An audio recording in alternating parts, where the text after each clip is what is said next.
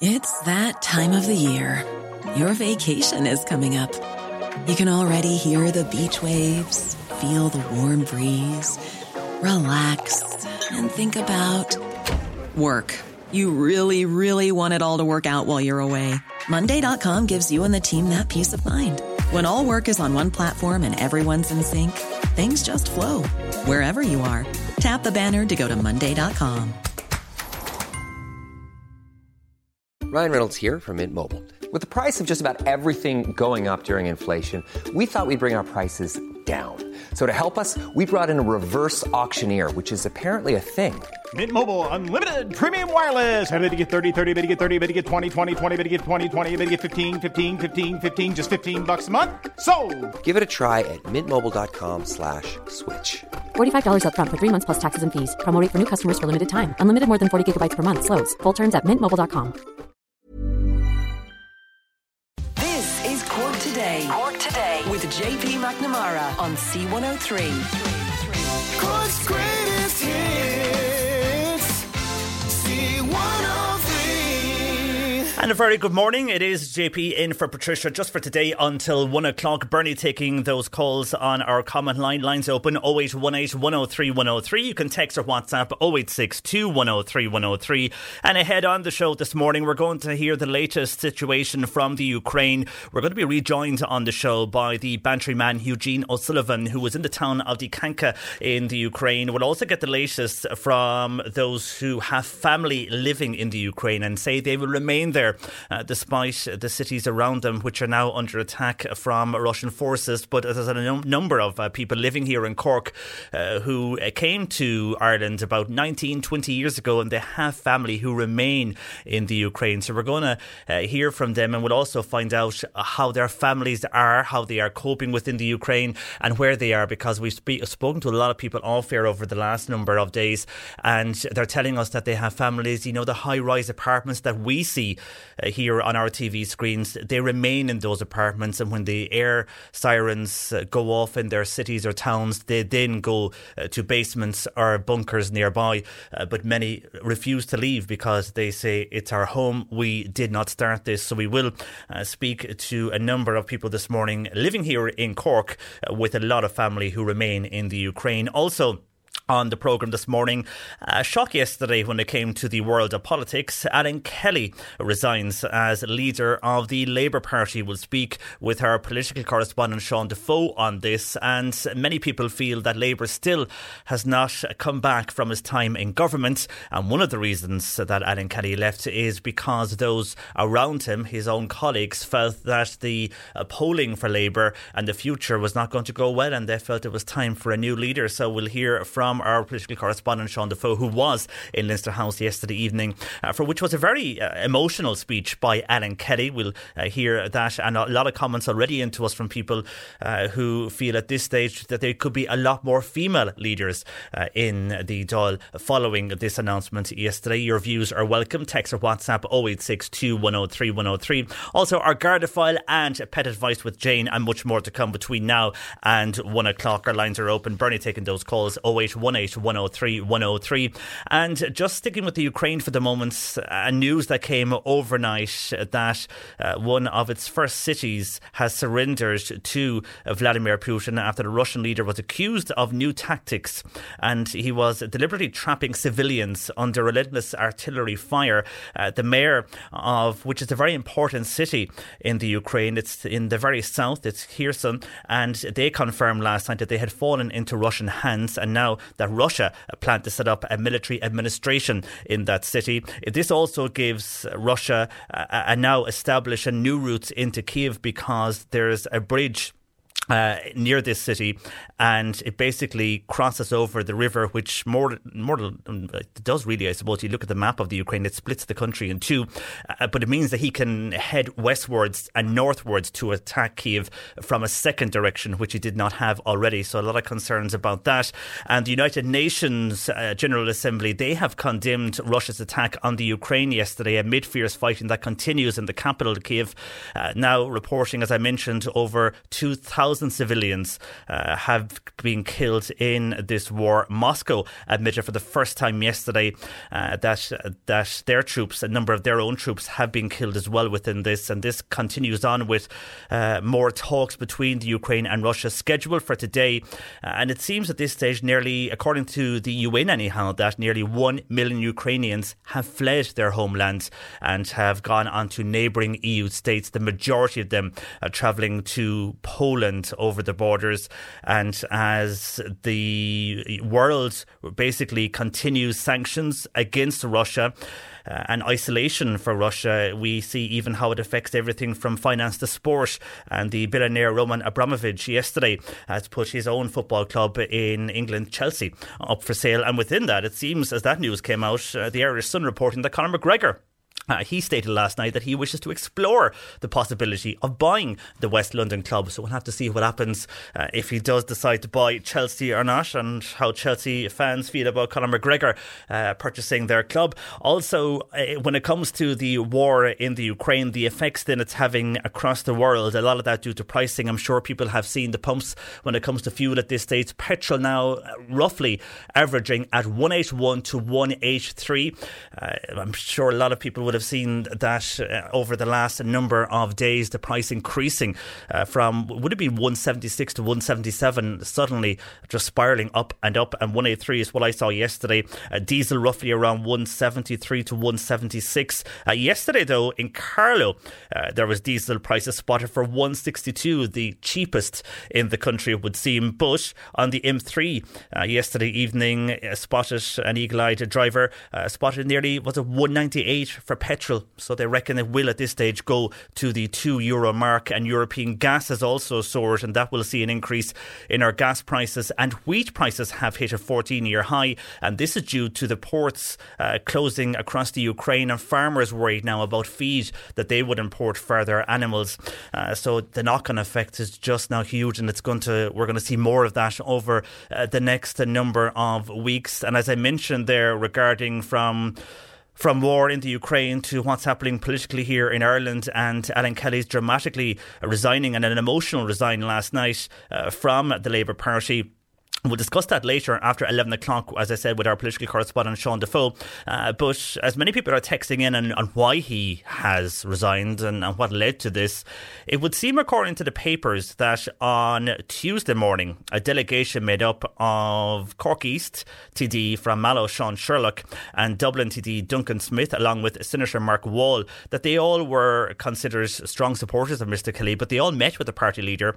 And during the meeting, they basically told him that he could resign, or that there would be a vote of no confidence in his leadership, and that he would not win as he didn't have the members' support. And at the briefing yesterday evening to media, while he was emotional, he did accept their verdict. Within seconds, he thought about it, but accepted their verdict and decided to resign. So while it was only 2 years, and he explained that he felt during the pandemic it was hard to revive the party with meetings being held virtually and not able to get out and meet members, he feels that was one of the reasons why he could not revive the party. Anyhow, we will get to those calls and texts on Labour shortly. Your views are welcome. 0818 103 103 to Bernie, or indeed you can text or WhatsApp 0862 103 103. Good morning, our lines are open. 0818 103 103. You can text or WhatsApp 0862 103 103, and an email into us, and this is regards to people who are arriving here from Ukraine to Ireland, and is asking if people are allowed to work here in Ireland. Perhaps they should be allowed to do so immediately, and says with the shortage of skills here, maybe they should be given the option to live where the jobs are, says Anne. And I'm sure many people would welcome work if they thought they could settle here in Ireland, depending on what is going to happen. And on email to Cork Today at c103.ie, and the Avondhu, which is the local paper in the area of Mitchelstown and Fermoy in the North Cork area, and also South Tip and West Waterford, they this morning they usually have a red logo when they say the Avondhu. They have the colours of Ukraine on their front cover this morning, so their usual red has gone to blue and yellow. A lot of people noticing that, so good morning to everybody in the Avondhu and Fermoy and Mitchelstown.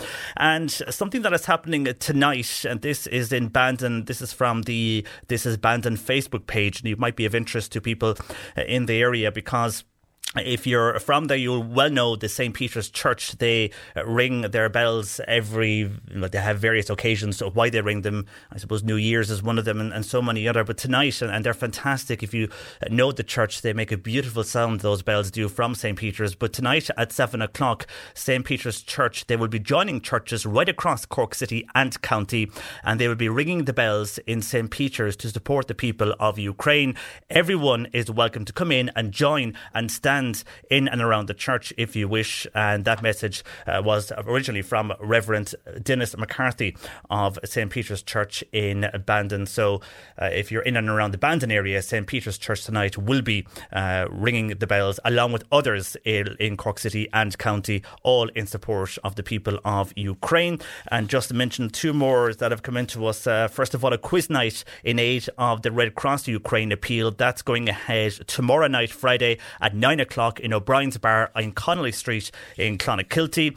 And the gang in Mill Street, at Mill Street GAA, they are having a collection for Ukraine. That's going on from 12 to 3, and that's on Saturday. So Saturday the 5th of March from 12 to 3 is where a collection will take place for the Ukraine appeal there at Mill Street GAA. A lot more of those coming in. We'll get across them during the morning here in the show. But our lines are open. If you were organising something, you can let us know. You can email corktoday@c103.ie, or you can text or WhatsApp 0862 103 103. But we are going to go live to Eugene O'Sullivan next, who's originally from Bantry, now living in Ukraine. We'll chat with him next on the latest there on the ground. Cork Today on C103. Text or WhatsApp Patricia with your comment. 0862 103 103. Over 2,000 civilians have been killed, according to Ukrainian emergency services, as war continues in the country. 1 million Ukrainians have left, according to the UN, making land mainly in Poland. Local man from Bantry, Eugene O'Sullivan, remains in Ukraine, and he joins me for an update since we spoke to him on Monday. Good morning to you, Eugene. Morning, John Paul, and good afternoon to you from Dikanka in Ukraine. Now, a lot of people have been asking how you are since we spoke on Monday. What are things like there on the ground where you are in Dikanka? Where I am, it's okay at the moment so far, but for how long, we don't know. You have seen all the carnage in other cities, and once Kharkov, which is east of me, is finished, the city that I go to, which is Poltava, will probably be the next city to be taken on. Will there be a ceasefire in between? Hopefully there are talks today, but talks are one thing, a ceasefire is another thing. And we have heard of those talks last week, and many were hopeful that something would come out of those talks. They have not. So, again, talks today, we'll have to wait and see if anything will come out of those. If they don't, I mean, what is your plan? You initially said to us that you had food and water supplies for 2 weeks. What's your current situation, given that nearby cities now, one was under attack, another could be? Yeah, we are okay. We have enough food here for now. If we come under siege, well, I can't tell you that. But I would be a pretty good survivor. And you were telling us about the food shops and other areas. Some were open, some were closed. Are shops totally closed now where you were in your location? Yesterday I was downtown here, and it was busy enough. Food shops were open and pharmacies. Everything else is closed.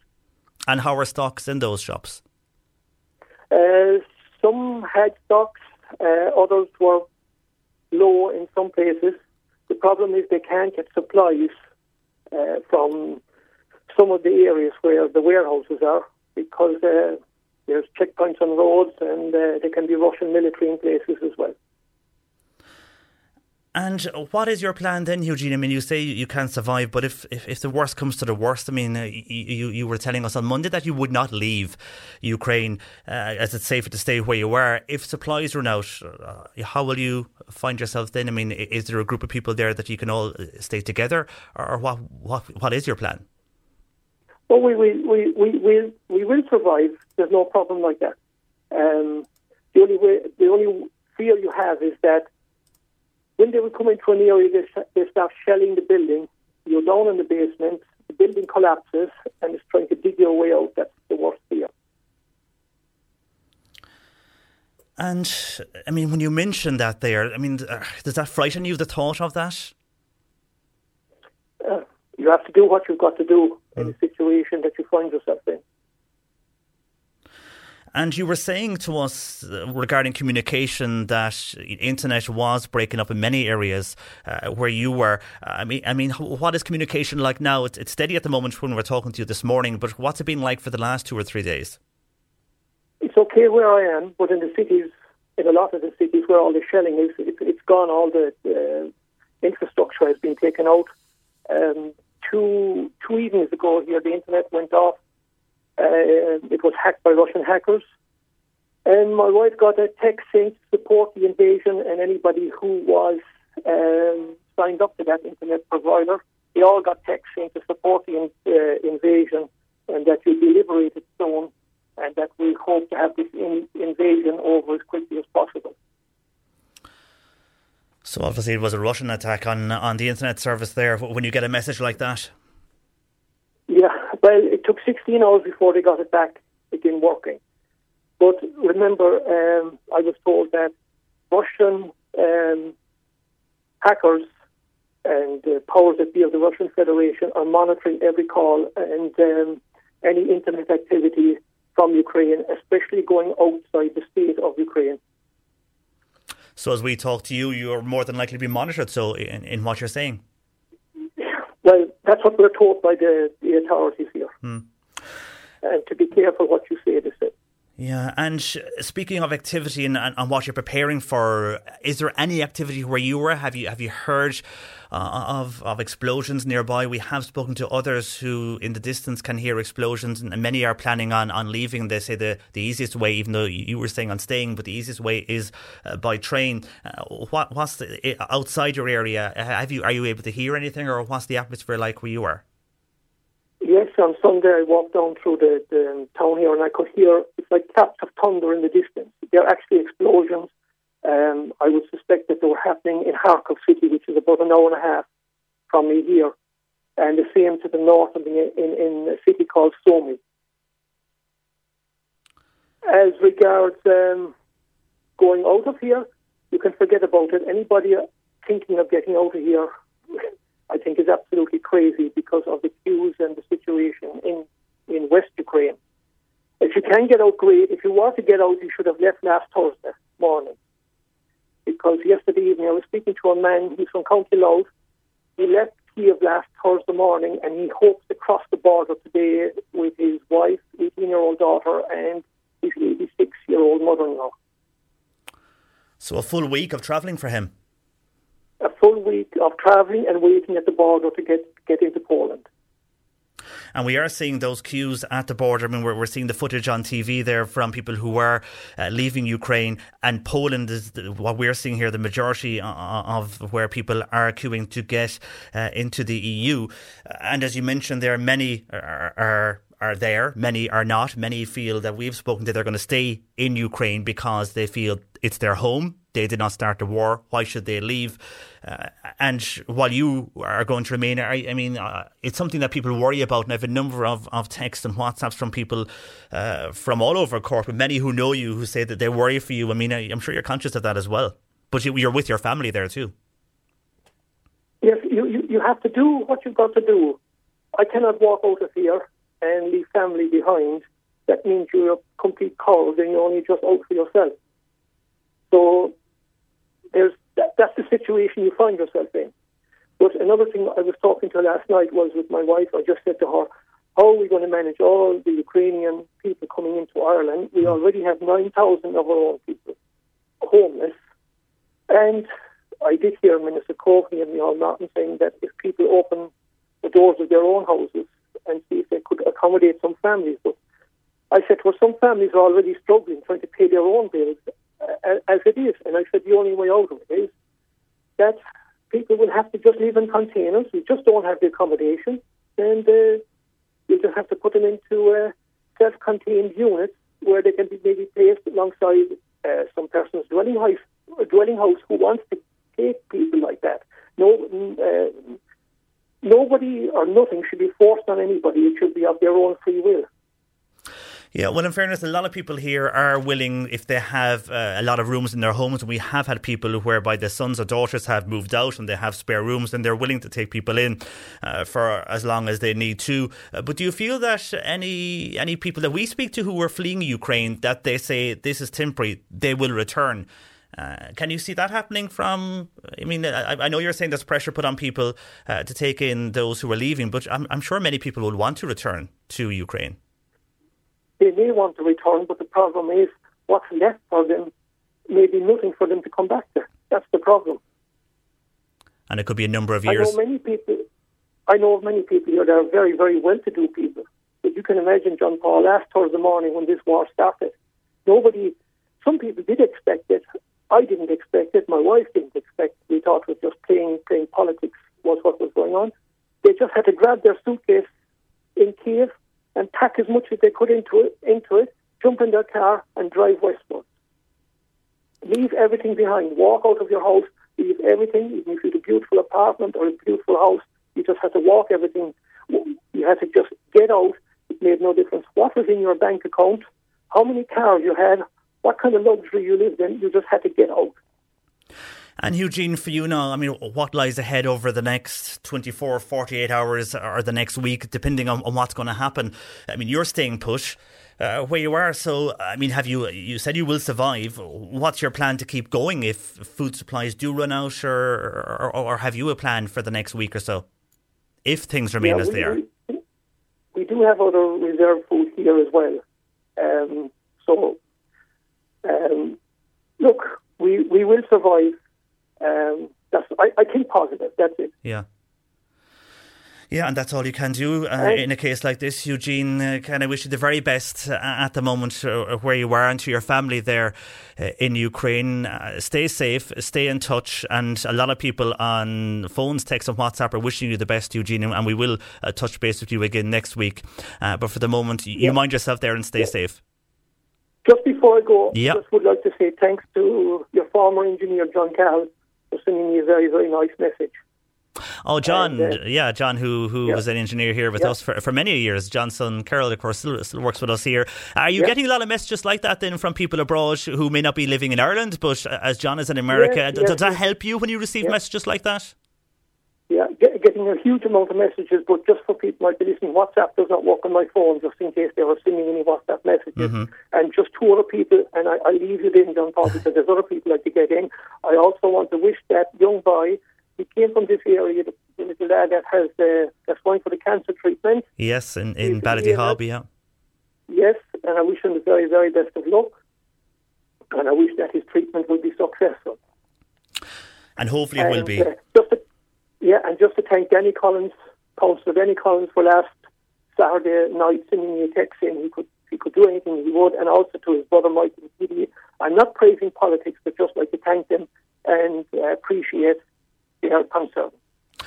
Okay, Eugene, for the moment, as I have said, will you mind yourself anyhow, stay safe. We'll touch base with you next week, but across the weekend, do look after yourself and your family there in Ukraine.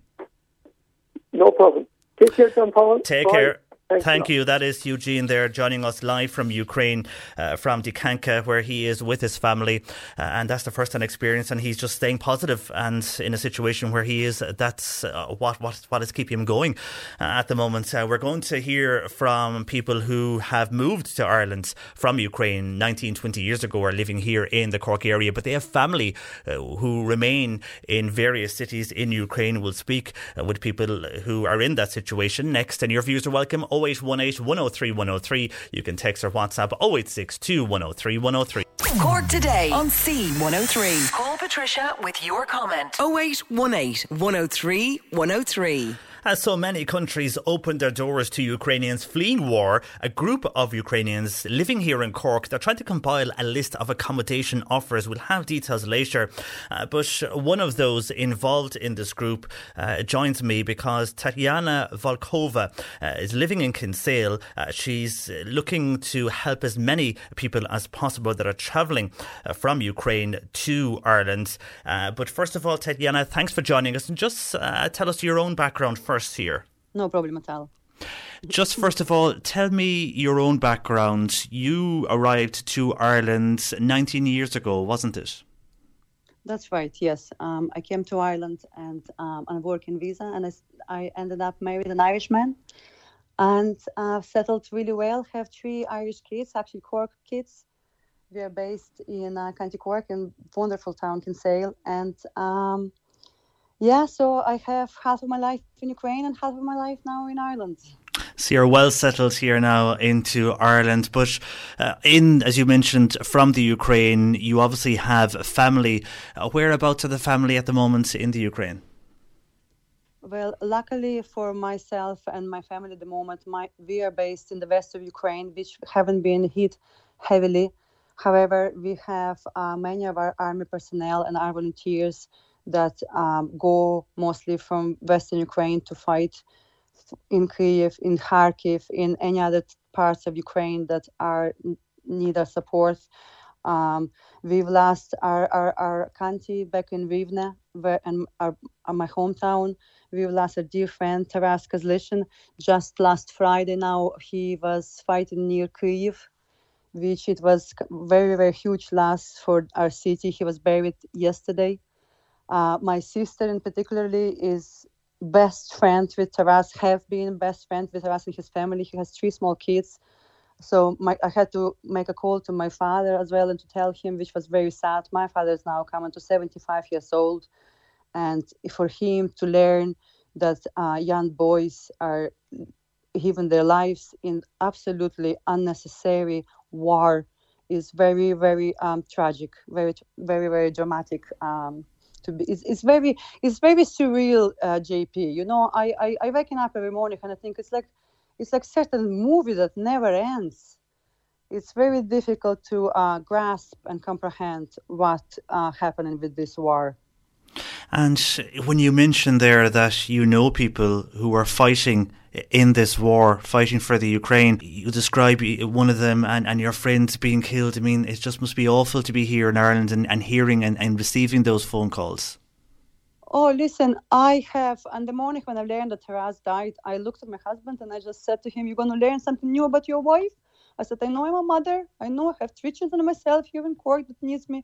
But all I want to do is just go back and be in my hometown, sitting in the basement and hugging my friends.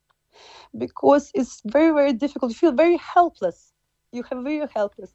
However, Ukrainian community got together here in Ireland, in Dublin and in Cork alike, and I'm a member of Ukrainian community in Cork, and we're doing our best. We're learning as we go. We're organizing ourselves. Some of us never met ever in our lives. Some of us met before, but saw each other briefly. County Cork is very big. We spread all over the place. Some of us here 5 years, some of us 10 years, some of us as long as myself, 18 to 20 years, and we have families, we have lives. So as Irish people, I had to do still Pancakes Tuesday. I still had to drive my kids to school and collect them from school, you know. But in the meantime, I just thought for one second that it's Thursday, and I realized, oh my God, last Thursday I was traveling to Dublin to catch a plane to go to Lisbon. We had a family weekend in Lisbon for a couple of nights, and because it was start of the midterm break, so myself and my husband and the kids were, enjoying sunny Lisbon for a couple of days, and Friday and Saturday last weekend. What happened in between last Thursday and this Thursday is incredible. I feel that it's not only changed my life, I feel that I lived months and months for the last 6 days. The amount of presence that I've been showing now between the UCC have solidarity with Ukrainians.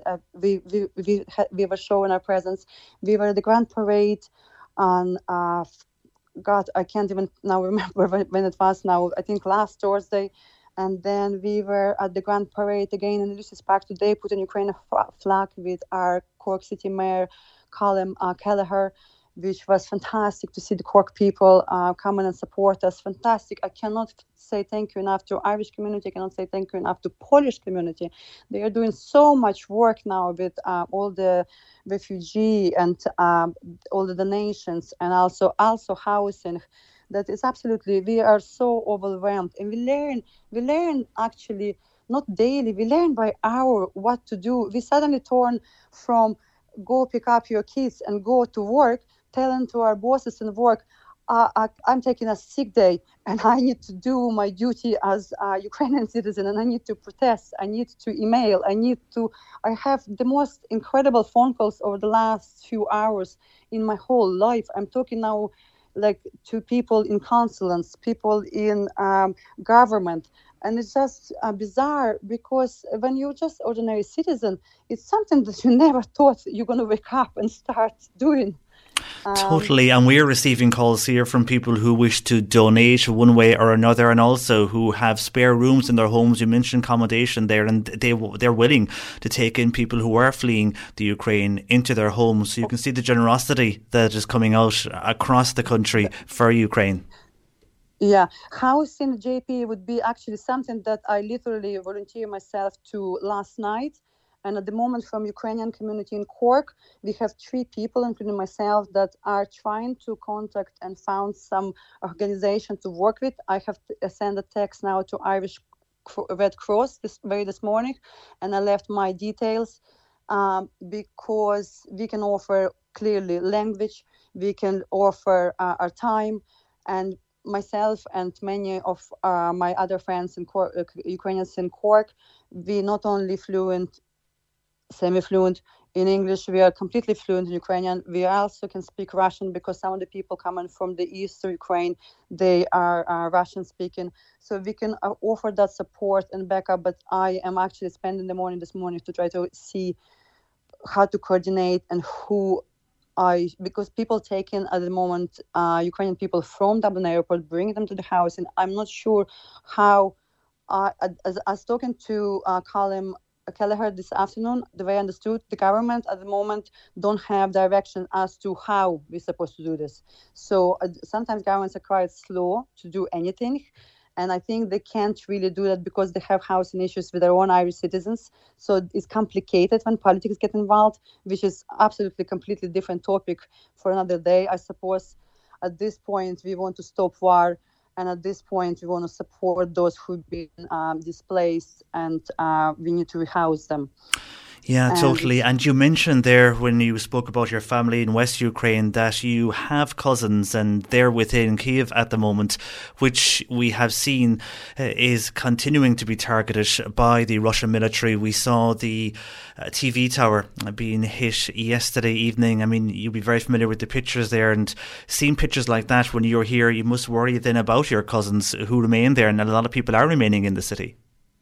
You know, we, at the moment, Ukrainian people in Ireland, I think, running on adrenaline as myself. I have no idea what date is. I have no idea what dates are those. Like, I literally forget. My child had reminded me last night that she missed her piano because I didn't even know what day it was, you know, because I'm waking up in the middle of the night. Ukraine is 2 hours ahead with Ireland, and I realized, oh my God, I slept. It's 2 o'clock. It's already 4 a.m. in Ukraine. I need to check how was the bombing, how many casualties we have. Text my cousin, text my other cousin, and it's incredible to. I literally was texting her about that. That there is that we have information, or the rumor has it that they're going to be towers going to be hit, communication is going to be hit. And I said, would you move from Kyiv even to the western Ukraine, which is safer at the moment? And Lisa, my cousin, just replied, no, my son is here, my mother is here, we're staying put, we're staying in our apartment. And they actually up high. They were in one of those buildings that, you know, they're up high, but they go in and they're sleeping in the basements. You know, we have children for the last 6 days in my region in Vilna. We have 20 boys and 22 girls born into the war environment. It's something it's like a nightmare that never ends. You know, it's very, very difficult to comprehend and explain. You know, we really do run on adrenaline for the last number of days, Jay. Yeah, it's difficult. And my cousin, he is also from Western Ukraine, and I was worried about his daughter is just a year younger than my eldest son. She's 14. And I was asking him, they need to flee? Are they okay?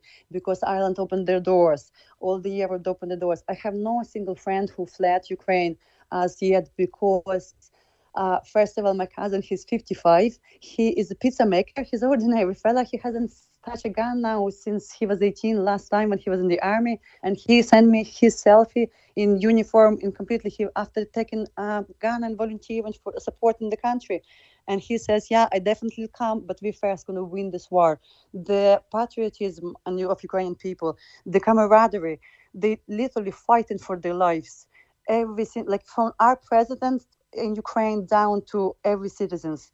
The stories that we hear daily is so inspiring, so unbelievable. And it's very, very difficult to explain, really, because we still wake up and brush our teeth and go to school and go to work.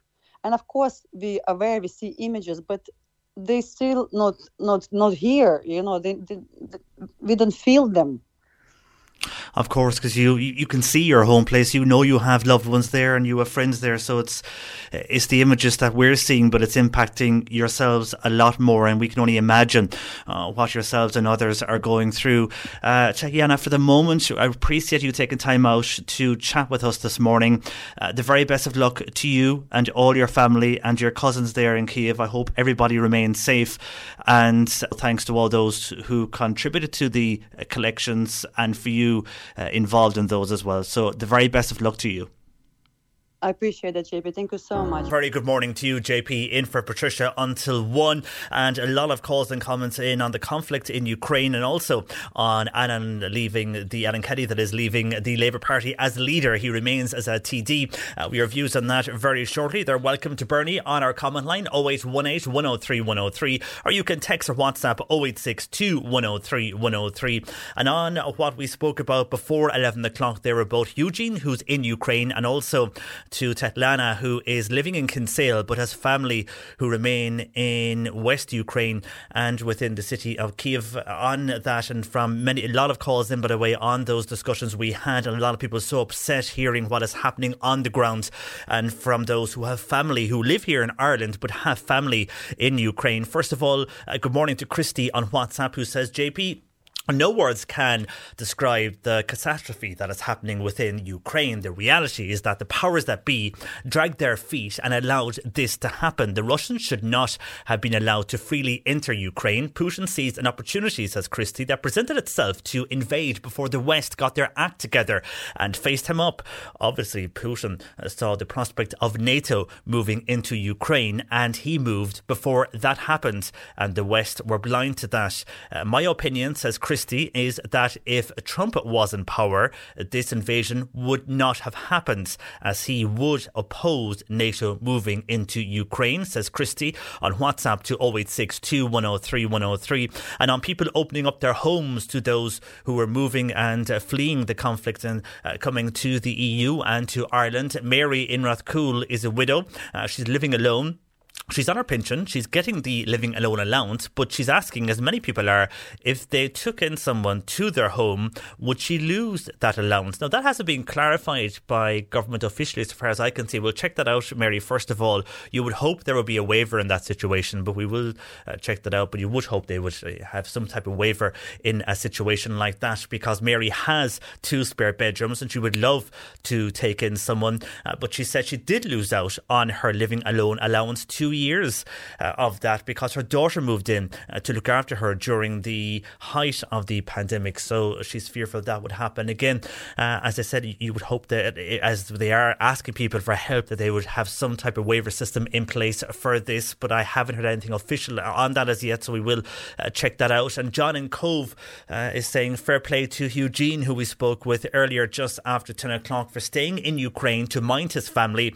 Our government are asking people to open their doors, says John in Cove, but he's asking, will any of the politicians open their doors? Will Michael D open up the Oris to those who are arriving here to our shores, asks John in Cove. And there's a number of appeals, as we have been calling out over the last number of days. Here is another one, and this is in Bandon, that there's going to be a collection for financial donations this coming weekend in the Riverview Shopping Centre in Bandon. Now, they say your financial donation will help our Red Cross teams that are on the ground to provide those affected with food, medicine, shelter and indeed water.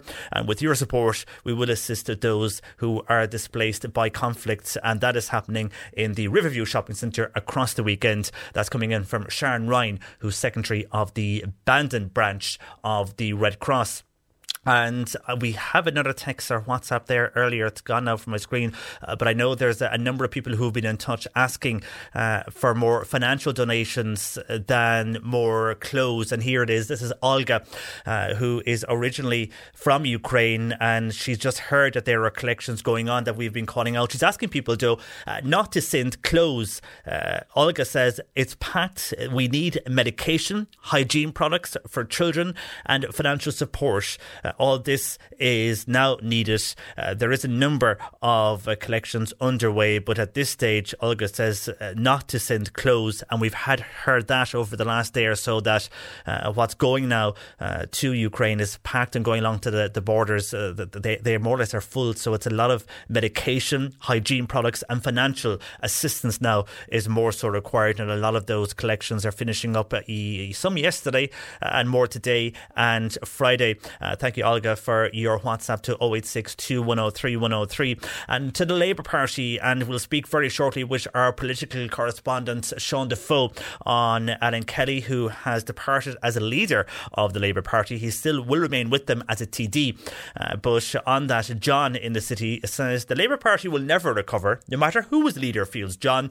They were the original Workers' Party, but John feels now that Sinn Féin has stolen their place and that they won't recover over what has happened over the years. While Michael is in Castletownbere. Good morning to you, Michael.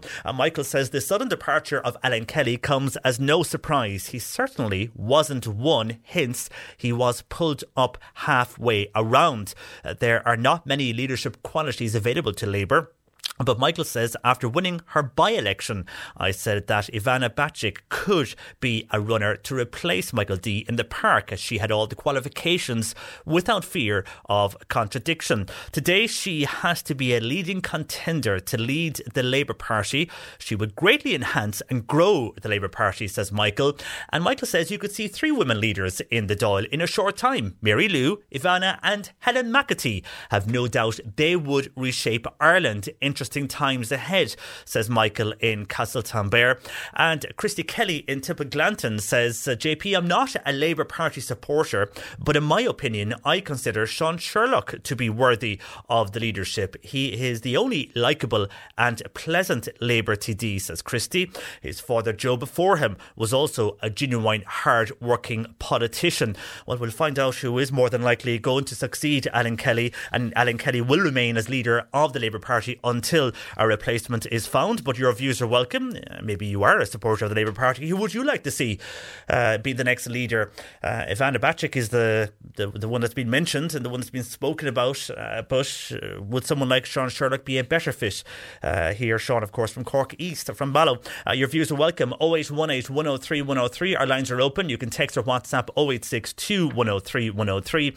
And to something totally different, how many of you would sit back and have, over the last 37 years, watched the Australian soap Neighbours? That's when good neighbors become good friends. A lot of talk over the last few weeks on Neighbours, and unfortunately, if you are a fan, it's official. It's coming to an end after almost 37 years. Initially, the news broke when Channel 5 in the UK announced last month that they would stop airing the show, but no new broadcaster has been found, with the most of the finance coming to fund the show. That comes from the UK. Channel 5 used to fund a lot of the Neighbours production, along with Network 10 in Australia. But as Channel 5 have pulled out, it leaves Fremantle, the production company, without another TV station to fund it. And after searching for the last more than a month, nearly at this stage, they have found no one. And it seems now that the soap is coming to an end. I mean, it launched the careers of Kylie Minogue, Jason Donovan and many more. And it seems, now they're all very tight-lipped on this, but as they now prepare for the final episode, it would seem, and Jason Donovan hasn't, he's been asked, but he hasn't denied, but he hasn't really expanded on it, you could see Kylie and Jason on their roles within the soap back in the day, that they will be making a comeback. Also, other favourites from the 90s making a comeback to the show. So you could see a situation where a show that's been axed could have huge viewership on its last week, which is always the way. Anyhow, maybe you're not a fan, maybe you were a fan, maybe you don't care, but something different on the Thursday morning. On Neighbours at this stage, we'll be finishing up this summer, probably the end of the year here in Ireland. 0818 103 103, our lines are open, your views are welcome, or you can text or WhatsApp 0862 103 103. On the way though, we'll be hearing about the resignation yesterday from Alan Kelly from the Labour Party as leader. Our political correspondent Sean Defoe joins us next. Cork Today on C103. Text or WhatsApp Patricia with your comment. 0862 103 103. Alan Kelly has said he was surprised to lose the support of his party this week. The Labour leader has resigned after less than 2 years at the helm. His fellow TDs and senators moved against him this week after internal questions about Kelly's performance with no signs of progress in the polls. Our political correspondent Sean Defoe was at Leinster House last night. A very good morning to you, Sean. Morning. First of all, for many outside of Labour, this came as a shock, and Alan Kelly himself was quite emotional making this announcement yesterday evening. Yeah, very much so. I think it all came to a head really in the last week rather quickly, though there has been grumblings, I suppose, about Labour's performance in the polls for quite a long time. And I mean, for Alan Kelly, it was a hugely emotional time. He spent a long time campaigning to be Labour leader, probably more time campaigning to try and get that job than he did actually in it in the end. And I think he saw for himself quite a long and a successful career. He couldn't have predicted that it would be marred certainly by COVID-19, that he wouldn't be able to get out and about in the way that he wanted to. He wanted to do sort of a tour of the country and reinvigorate the grassroots sort of a thing, but just wasn't able to happen because of COVID. But he certainly thought that he had more time to do that and would be given some time after the pandemic to sort of try and reinvigorate the party, at least be given an election cycle. But ultimately it was those who had supported him for the leadership who turned on him in the last week. There was some disconcertation in the party around the appointment of a kind of background official, how that was handled, but also to, I suppose, how Kelly had handled himself over the last while, his own personal performance, the lack of any movement from the party, and the fact that a lot of people still judge them and see them in the context of the 2011 to 2016 government. That austerity government is the image people have of Labour, and that they think that now it is the time to maybe shuffle off as many people who are involved in that government as they can and maybe put a new face forward. And you mentioned there about that time in government. I mean, that is what people remember them for. This morning on text and WhatsApp, the majority of people going back to those years they were in government. And also the shock, I suppose, factor is that Alan Kelly may have given some good performances within the Dáil, and he had, as many political commentators are saying, a certain swagger about him that gave him that air of confidence. So for this to happen and him showing his emotional side really took people back. And those TDs who ousted him being named this morning in the papers, I mean, they obviously knew what was happening behind the scenes for this to take place. Yeah, well, I mean, it was no secret that obviously the likes of Aodhán Ó Ríordáin and Jed Nash obviously campaigned against Alan Kelly. They tried to put Aodhán Ó Ríordáin forward, and it was quite a close vote at the end. It was 55-45 when it went to the membership, so it's not like it was an overwhelming victory for Alan Kelly 2 years ago. But those who had supported him, Duncan Smith, who had been the election agent for Ivana Bacik's by-election, and then also Sean Sherlock, obviously the TD, and Mark Wall as well, the Labour senator, they were the ones who delivered the news to Alan Kelly last week that he had lost, or certainly earlier this week, that he had lost the confidence of the parliamentary party and that it was time to go. And that really was curtains when those who had supported him through things eventually turned their back on him. I think Alan Kelly was probably the best performing Labour TD, certainly when it came to media and all performances over the last couple of years. He was very strong on cervical check in the last Dáil. He'd been quite strong on some manners of COVID-19 and the different regulations in this Dáil, and very much one of their best performers, but that wasn't translating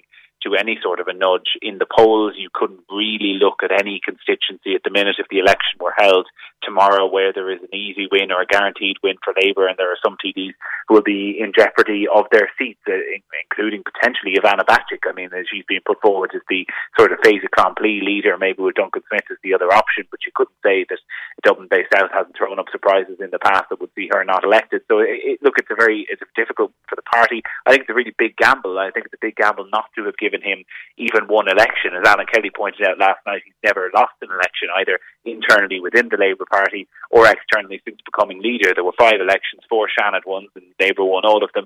And then the Dublin Bay South by-election less than a year ago, which elected Ivana Bacik, who may now replace him. And his replacement, which could be Ivana, or indeed maybe somebody else within Labour, such as Duncan Smith, who was initially mentioned, and now Ivana Bacik is the favourite. I mean, they will then have to reform the party. They are the ones, as restrictions are lifted, that will have to go out and meet the members of Labour, because that's something that Alan Kelly did allude to. He blamed the pandemic as he could not reform and, I suppose, revive the Labour Party due to the various restrictions over the last 2 years. Yeah, and that's one of the things that kind of surprised me about all of this, is that normal politics was suspended, certainly for a year and a half. It sort of returned in the last 6 months as we've been exiting out and through the Omicron wave. But politics as normal was totally suspended. I think the reading that people were doing into polls at that time was totally worthless, because we were in this sort of a strange scenario, and Fine Gael got this huge boost from being in government at first, and then that tapered off. And of course, smaller parties like Labour were never going to make any huge, massive progress in that time. Perhaps they thought they were, but the reality is they weren't. So he never really got that solid run into an election campaign, and I think he would have been quite good during an election campaign because of the style of campaigner that he is, and he is that kind of firebrand, that bombastic. He gets, the old Angry Alan, AK-47 sort of a personification comes back, and in a debate format with, say, Mary Lou McDonald and Leo Varadkar, I think that would have been quite the campaign that they could have run. But they've obviously decided to go away from that. You have to remember, when Alan Kelly was elected, it didn't really have a huge amount of other options, particularly if they wanted to, as some in the party did, to try and get away from that memory of 2011 to 2016. All of their options for the leadership were former ministers from that particular government, except for Duncan Smith, who had been brand spanking new elected. You couldn't put him in as leader straight away. Now that has changed. They have Ivana Bacik, who wasn't a member of that government, who's been around a long time as a senator, so it probably has the advantage on Duncan Smith in that sense, as in she's their longest serving, with the exception of Brendan Howland, the longest serving parliamentarian for them, and perhaps would move Labour more towards their roots of, say, social justice, of social campaigning. But again, then you have to question, is she to Dublin, the sort of Dublin middle class lawyer, senator, does that appeal to Labour voters perhaps in rural Ireland, or do they need to accept that the only votes that they're going to get are probably going to be in more left-leaning urban centres? It's an interesting conundrum for them. I'm not sure if it's going to pay off, and I think if anyone in Labour thinks this is going to lead to a short-term bounce, or suddenly a very quick turnaround, that they're probably mistaken.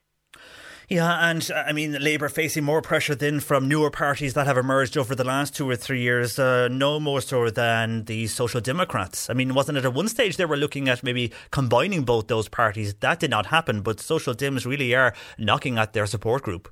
Well, it's always been a kind of talking point around Leinster House. Will they merge? When will they merge? There are some in Labour who think that it's just natural that obviously the Soc Dems will merge back into Labour, having initially been founded, I suppose, as a splinter, with Roisin Shortall leaving the Labour Party and going on to co-found the Social Democrats. Within the Social Democrats, they think of the sort. They see Labour as a sort of the Titanic. They're a sinking ship. They're the old guard that couldn't be trusted in government, and they want nothing to do with them, whereas the Social Democrats are on the bounce. I think the only thing that may change that calculus is the timing of the next election. If this government goes to full term, and you're talking about 2024, 2025, I'm not convinced, and I don't think both Roisin Shortall and Catherine Murphy will run again. I'm not sure what their desire to still be TDs into their late 70s is, even though they both had very distinguished careers. And then you get into a potential leadership vacuum within the Social Democrats. Do they keep those seats? Are they personal votes? All sorts of questions. But look, I don't. The point is, I don't see that happening before the next election. I think Labour is going to have to do some serious reforming internally of its public image before any party would really touch them with a barge pole.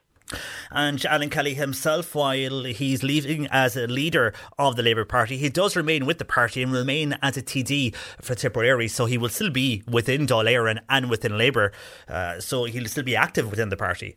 Yeah, and he says he'll run again as well. He will contest the next election, and if the people in Tipperary have him continue on as TD, the Labour aren't without form when it comes to that. Obviously, Brendan Howland stayed on, Joan Burke tried to stay on but lost her seat. You've seen it, the likes of Rory Quinn and Pat Rabbitte as well, even after they've been leaders, they've gone on to have quite long Dáil careers and even ministerial. How would you like to look 5 years younger? In a clinical study, people that had volume added with Juvederm Voluma XC in the cheeks perceived themselves as looking 5 years younger at 6 months after treatment. Look younger, feel like you. Add volume for lift and contour in the cheeks with Juvederm Voluma XC. Reverse signs of aging by adding volume to smooth laugh lines with Juvederm Volure XC. For important safety information and to find a licensed specialist, visit Juvederm.com. That's JUVEDERM.com. Not for people with severe allergic reactions, allergies to lidocaine, or the proteins used in Juvederm. Common side effects include injection site redness, swelling, pain, tenderness, firmness, lumps, bumps, bruising, discoloration, or itching. There's a risk of unintentional injection into a blood vessel, which can cause vision abnormalities, blindness, stroke, temporary scabs, or scarring. Talk to a licensed specialist to find out if it's right for you. When you're ready to pop the question, the last thing you want to do is second-guess the ring. At BlueNile.com, you can design a one-of-a-kind ring with the ease and convenience of shopping online. Choose your diamond and setting. When you find the one, you'll get it delivered right to your door. Go to BlueNile.com and use promo code LISTEN to get $50 off your purchase of $500 or more. That's code LISTEN at BlueNile.com for $50 off your purchase. BlueNile.com, code LISTEN. Even when we're on a budget, we still deserve nice things. Quince is a place to scoop up stunning high-end goods for 50 to 80% less than similar brands. They have buttery soft cashmere sweaters starting at $50, luxurious Italian leather bags, and so much more. Plus, Quince only works with factories that use safe, ethical, and responsible manufacturing. Get the high-end goods you'll love without the high price tag with Quince. Go to quince.com/style for free shipping and 365-day returns. Careers after that. It was sort of an open question. I wondered with someone, I mean, Anne Kelly's only 46 years old. He's not an old man by any stretch of the imagination, and he would have foreseen himself having a long time at the helm here, the Labour Party, to perhaps turn things around. Now that's been cut off at the knees, so you just wonder with someone of his ambition, will he maybe look elsewhere and look to other facets of life, in the same way we wonder whether the likes of Leo Varadkar and Simon Coveney do the same. When you achieve such relative success at such an early age, do you then perhaps look towards another career? So I wouldn't be massively surprised if that's in his future, but certainly last night he was saying he's going to stay on as a TD, back the party, try to do what he can to help push that reform agenda that he didn't get to finish as leader, but still does want to see for the party that he's been a member of his whole life. And he did mention as well last night in a speech that politics has changed, and I would presume what he meant by that was how the interactions in the Dáil have got more furious than they have been over the last number of years, but also how now a lot of politics is played out on social media, and that can get very defensive, and also a lot of attacking can take place, and things can be said on social media that aren't really of a necessity niceties to various politicians. I mean, the game has changed a lot over the last 5 years. Well, it has. You have to only look at the tweets of Paul Murphy last night, who, like, dancing on Alan Kelly's grave is the only way I can put it. He was delighted. Obviously, he has history with Labour and the whole Jobestown protest, where him and supporters kind of trapped John Burton in a car. But he was basically he said that Alan Kelly was one of the architects of austerity and the water charges, and good riddance to him, and that yesterday was a great day. And that's the kind of narrative, I suppose, that creeps into politics. You see Sinn Féin doing it in a certain extent with their kind of scorched earth policy towards the government, where everything is terrible all of the time and there's no sort of middle ground. But then also, members, probably I guarantee you now, if you read out all of the texts that were there would be some rather not flattering ones towards the Labour Party and towards Alan Kelly personally, and that is changing the narrative for TDs. And speaking to them, there's a lot of TDs that I say won't run again and will be in a relatively, Alan Kelly's sort of age group in their 40s and early 50s, because of the level of abuse that is there. It has ratcheted up to levels we haven't ever seen before because of the accessibility of politicians on social media and etc. And it makes them it makes it hard for them, I think, to stick a long career. So I would wonder, will Alan Kelly stick it for into the 60s and 70s in the way the TDs have done it in the past? And I'd say he won't be alone there. There'll be a lot of TDs who move on to different things that are a bit less vicious. And you mentioned Paul Murphy there. I mean, was there other leaders within Dáil Éireann last night maybe were less attacking towards him on his resignation, such of the Fianna Fáil, Fine Gael, Green Party, and Sinn Féin? What was their view to his departure? But it happened so suddenly last night that there wasn't really a huge amount of time for reaction. And the Taoiseach was speaking this morning saying he was surprised that Alan Kelly resigned, and thanking him for his service as party leader. He rang Alan Kelly this morning to have a chat with him and said that he's an effective parliamentarian and not a short-term politician. thinks potentially there's a contribution for Alan Kelly to have. And I know there's a lot of surprise in Fine Gael and those who serve with Alan Kelly in government about the resignation last night, all kind of wondering, what happened and behind the scenes, and would have had kinder words for him in that sense. I was actually at a doorstep with the Taoiseach when the news broke, and Micheál Martin was sort of wondering why, with a couple of minutes left of him talking, everyone's head suddenly went down to their phones, which explained to him after, and he was kind of flabbergasted, really, really surprised that this happened. So there were certainly more conciliatory words than Paul Murphy would have, but he'd be on quite the fringe extreme of opinion, I think. Okay, for the moment, we'll have to wait and see what happens. Is there any timeline on when the appointment will be made for a leader of the Labour Party? It has to happen under the Labour constitution within, I think, 45 days. So usually what would happen is that the Parliamentary Party and the party boffins would meet and sort of elect an interim leader. They may not do that this time because Alan Kelly could just continue. It's not as if he's lost his seat or anything, and he said he'll stay on until a leader is elected. But it shouldn't be too long of a process. Certainly within the month you would expect to see that resolved and a new leader elected. And we'll wait and see who that will be. For the moment, Sean, thanks for joining us this morning on the programme. Thanks a million. Cheers. Thank you. That is Sean Defoe there, our political correspondent, joining us live from Leinster House on that development yesterday evening. And who would you like to become the leader of the Labour Party? Your views are welcome. 0818 103 103. Text or WhatsApp 0862 103 103. And on that, a lot of people have views on what happened regarding Alan Kelly's resignation. First of all, John said, I watched the gathering of Labour TDs last night on the news. And John says, I was surprised to see Sean Sherlock at the start with a smile on his face during the interview. Labour are finished, according to John, as a party. He feels they have been taken over by Sinn Féin, or they will be taken over by Sinn Féin, says John.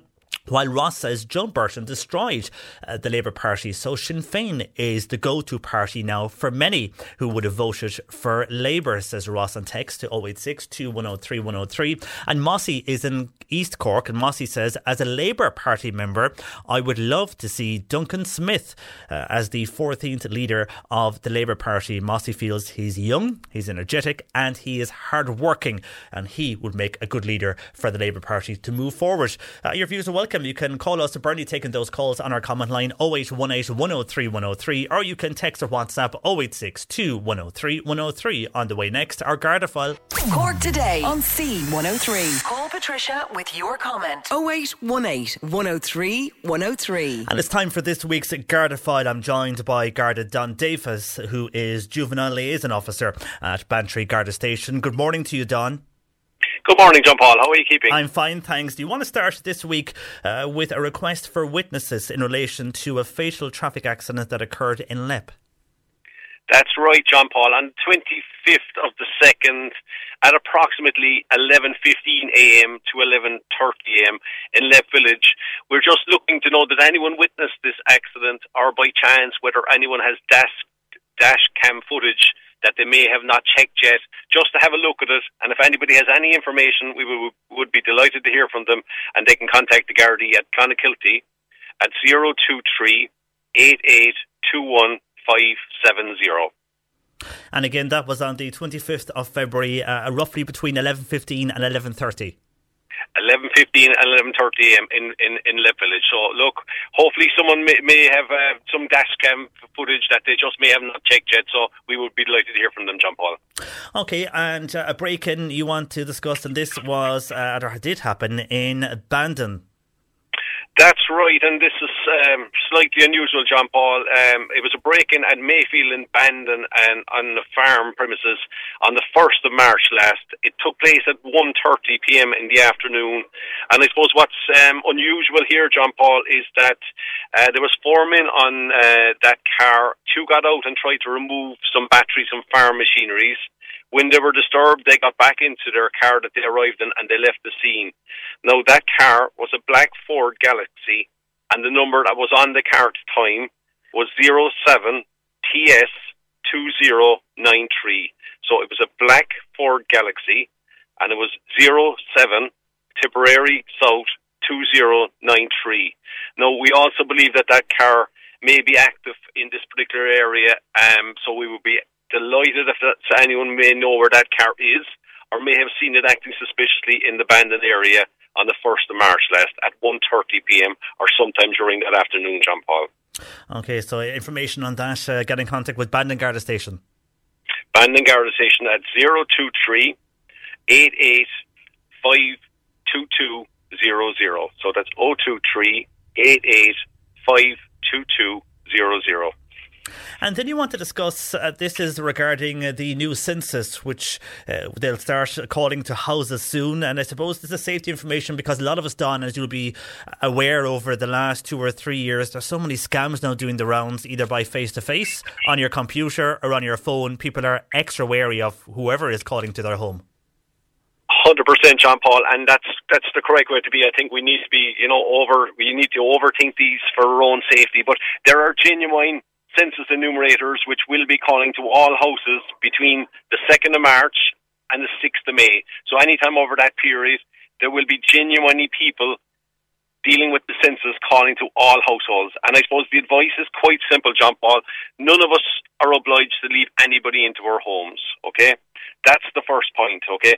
These people, the official census enumerators, will have yellow branded high-vis jackets, very clearly branded.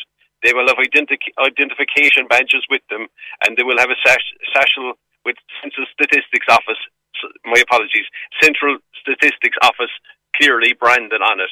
So these people are genuine. They're going to have to call to every house in the country.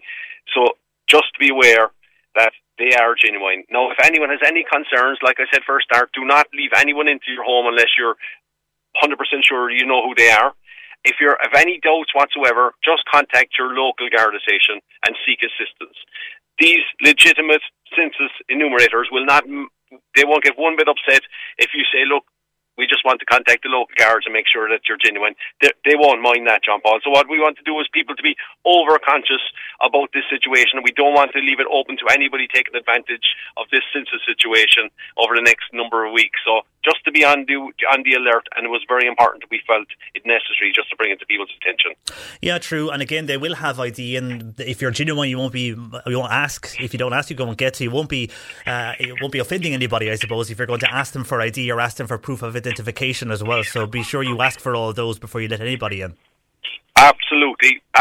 Just err on the side of caution at all times. Look, these are very genuine people. They've been Garda vetted themselves. They wouldn't be allowed be part of this census unless they were genuine people. So look, just beware. There are genuine people out there, but just make sure that they're the right people when they land on your door. And do we know when they are due to start calling? The 2nd of March was the first date to the 6th of May, so that's quite a long period of time that they will be, I suppose, around, try and get around to all the neighbourhoods in the country. So the 2nd of March to the 6th of May. Okay, but again, if you're unsure, as you said, Don, double check. If you have to ring a Garda station or check with the CSO, do so, and just be mindful of that. And finally, you want to remind people about the deadlines regarding the Garda recruitment campaign, which is underway at the moment. And finally, John Paul, absolutely. The closing date for the present Garda recruitment campaign closes on the 16th of March. So that's only leaving themselves a couple of weeks. So if anyone has any interest, they can make applications through publicjobs.ie. That's how they will make their application. So they have a few weeks left. So we would encourage anyone with any interest in joining the Guards to make their application. Okay, Don, and would you encourage people to go and join the Gardaí as you've been in the game now a good bit yourself?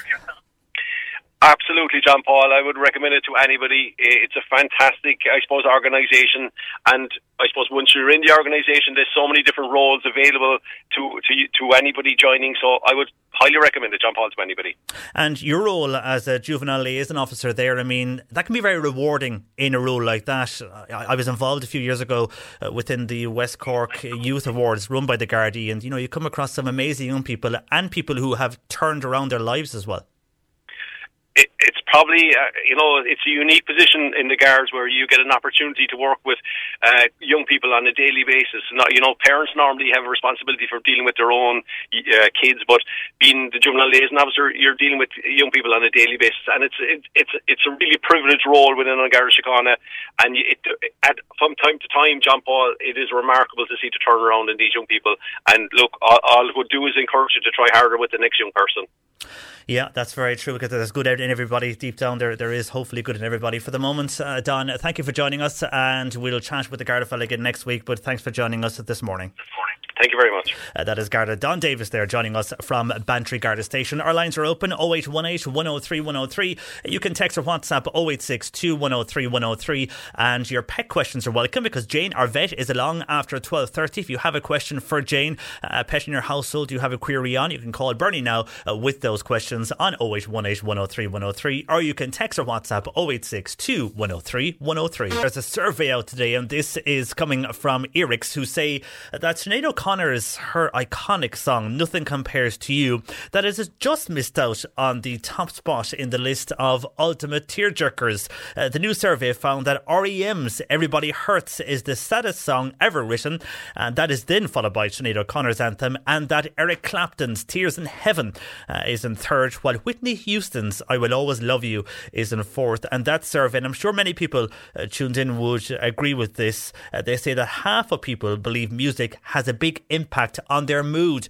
while 36% find that sad songs are nostalgic or bring back memories to them. I think everybody would find that any song you hear on the radio or wherever you're hearing it, that it does bring back a memory of where you heard the song first, or what you were doing, or something from your school days, or something of more recent times, whatever it brings back memories of. I think people would agree with that. But if you thought Sinead O'Connor's Nothing Compares to You was the top tearjerker, it's been replaced in this survey anyhow by R.E.M's Everybody Hurts. Maybe you have a favourite song or a favourite sad song, as they have outlined there in that survey. And just from music to books, an interesting one I spotted today in the papers, and we all know this book, Enid Blyton's famous 5 book. Everybody is aware of that. I mean, it was transferred into a TV show as well for a time. Well, it has been voted the most loved children's book of all time.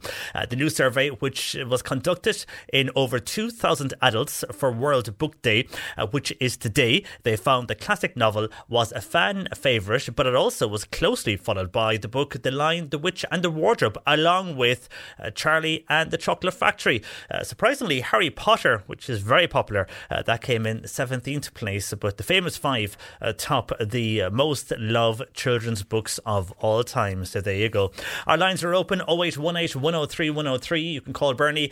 Pet questions are welcome. Jane is along after 12:30 answering your pet questions. But if you want to text or WhatsApp, you can do that as well. 0862 103 103. A lot of calls and comments in regarding our discussion there with our political correspondent Sean Defoe on who and what should happen with the Labour Party and who should be the next leader of the Labour Party. Well, Vanna Bacik is being mentioned and could be the next leader according to many sources this morning. But on this, texter here says doesn't agree with what's coming out regarding the new leader. She says Sean Sherlock should be the new leader of the Labour Party. Up Cork is the message, and Vanna has no experience and doesn't take everyone into account, says this texter. Remember, she was one of the people that attended the Tipone party at Tipone Gate. Not a very good example, is it, says that texter. While Joe feels that Alan Kelly did not have leadership qualities, the Labour Party lost its way. They are not the People's Party anymore. And June also agreeing with what Joe is saying there, but she says, how now are Labour going to reform themselves and become the party they once were, become the People's Party and become a party for the working people? They lost that within the last 20 years, and that is why they are polling poorly. Nothing to do who was leader, it's the way they operate it, says June on text to 0862 103 103. Donny is in Newmarket. He feels at this stage that the Labour Party is finished, and I'm not too sure what will happen if they do just disappear, but that's Donny's view, that they are just finished. While Liam is in Bruff, and while people are talking about Vanna Bacik there to become the new leader of Labour, as Sean Defoe mentioned, she's very much Dublin based, and do they want to move away from that or not? And Dublin based South can change as it does in every election. Well, Liam in Bruff says they have centralised everything at this stage in Dublin, and most of the leaders are from Dublin, so they need to change that up and stay away from that idea. Liam making the point, obviously the Taoiseach Micheál Martin is from Cork, but overall everything is centralised in Dublin. And when you look at other countries across the EU or our neighbours in the UK. Yes, all the parliaments are in the capital cities and they do gather in London, but when it comes to companies and various operations, they are spread out across the country. You don't have everything centralised in London anymore. Big companies now are moving to the likes of Manchester and Leeds and areas of Scotland, not just in London, unlike us here in Ireland, where everything is in Dublin. Would you agree with Liam on that? On 0818 103 103, or you can text or WhatsApp 0862 103 103. And we are going to be speaking with more people who were living here in Cork originally from Ukraine, but now living here in Cork, have family in Ukraine still. We'll be joined by Roman after midday, who's telling his story on what his family are living through at the moment in Ukraine. But on that, a call out here for the people of Mallow, because at the Mallow Youth and Community Centre on the New Road in Mallow, they are collecting essential supplies for the people of Ukraine.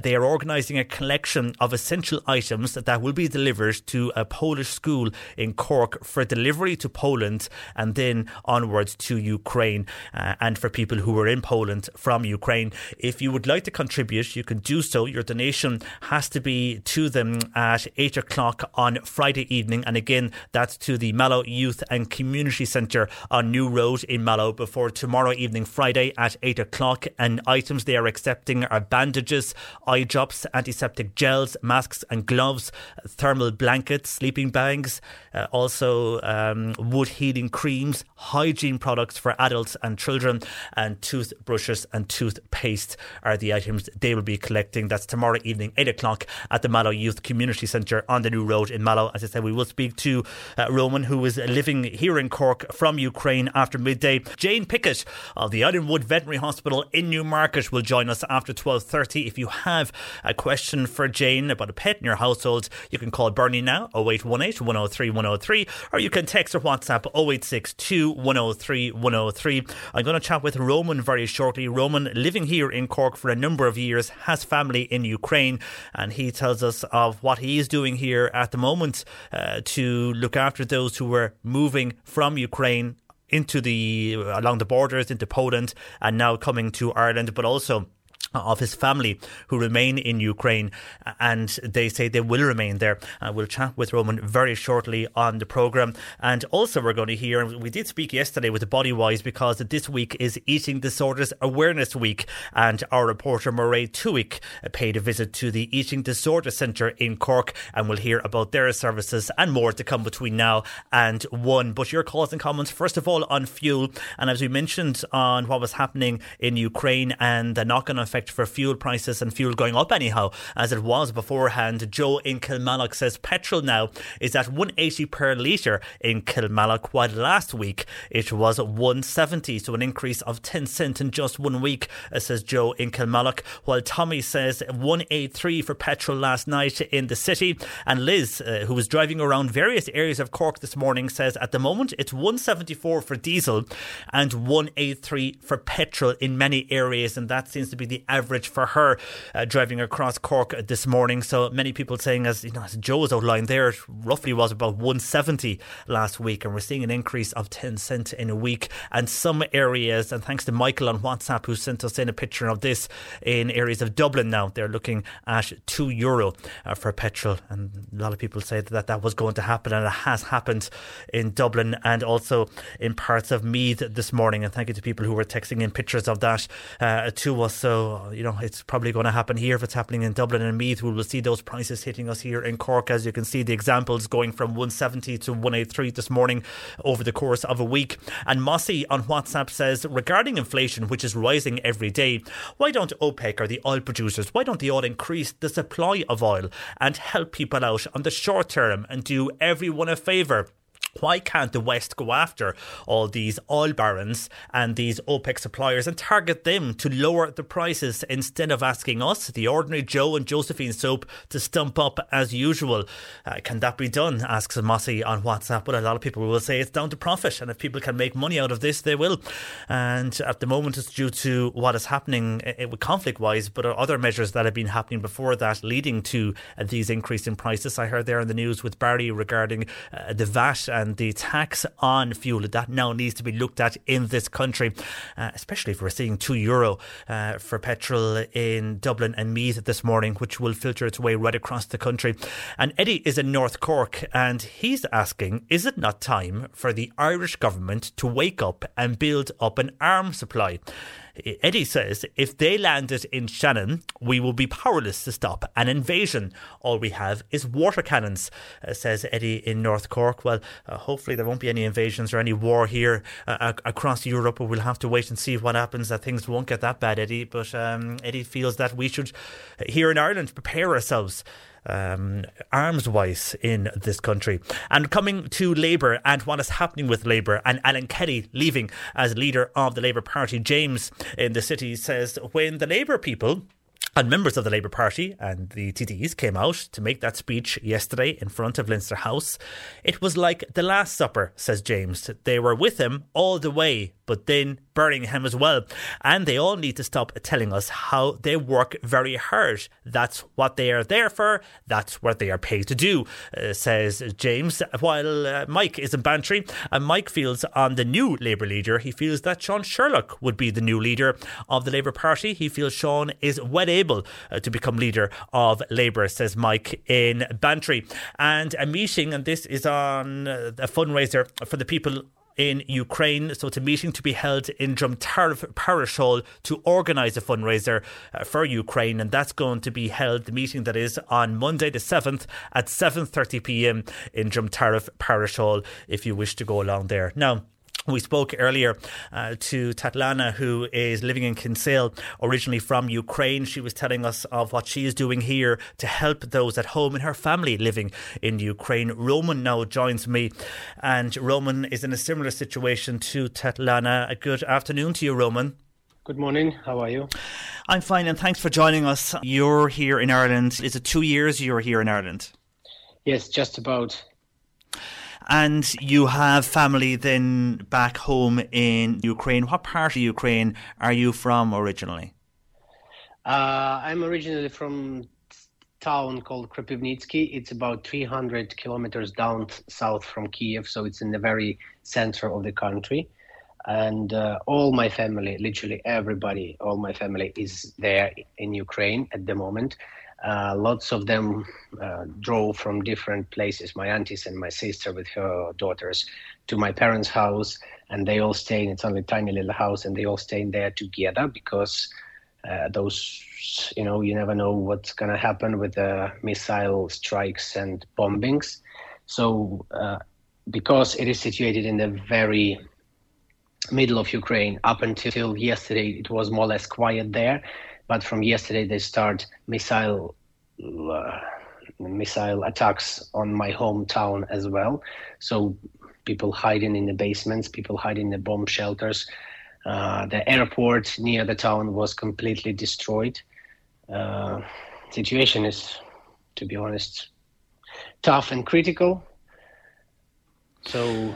And yeah. You mentioned your family there at home. I mean, your aunts and sister and others moving into your parents' house. Is that because they're living in the apartments that we see on our TV screens, the high-rise apartments? Yes. And those are getting hit constantly, as you can see. And,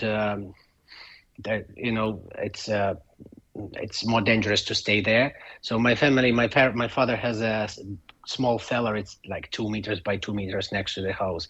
So when the airstrike attacks, sirens going on, they go and sit in that little cellar to protect themselves as much as they can.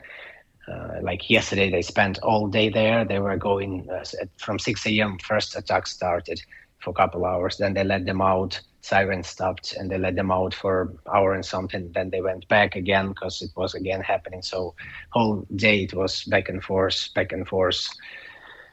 And have they enough supplies while they are in the basement? Well, they government provides clear guidelines what you should prepare, what you should take with you, what food you should take with you, because you don't know for how long you're going to be staying there. It's 3 liters of water per person. You should either prepare or have it already there prepared, because again, as I say, you don't know how long you're going to stay there.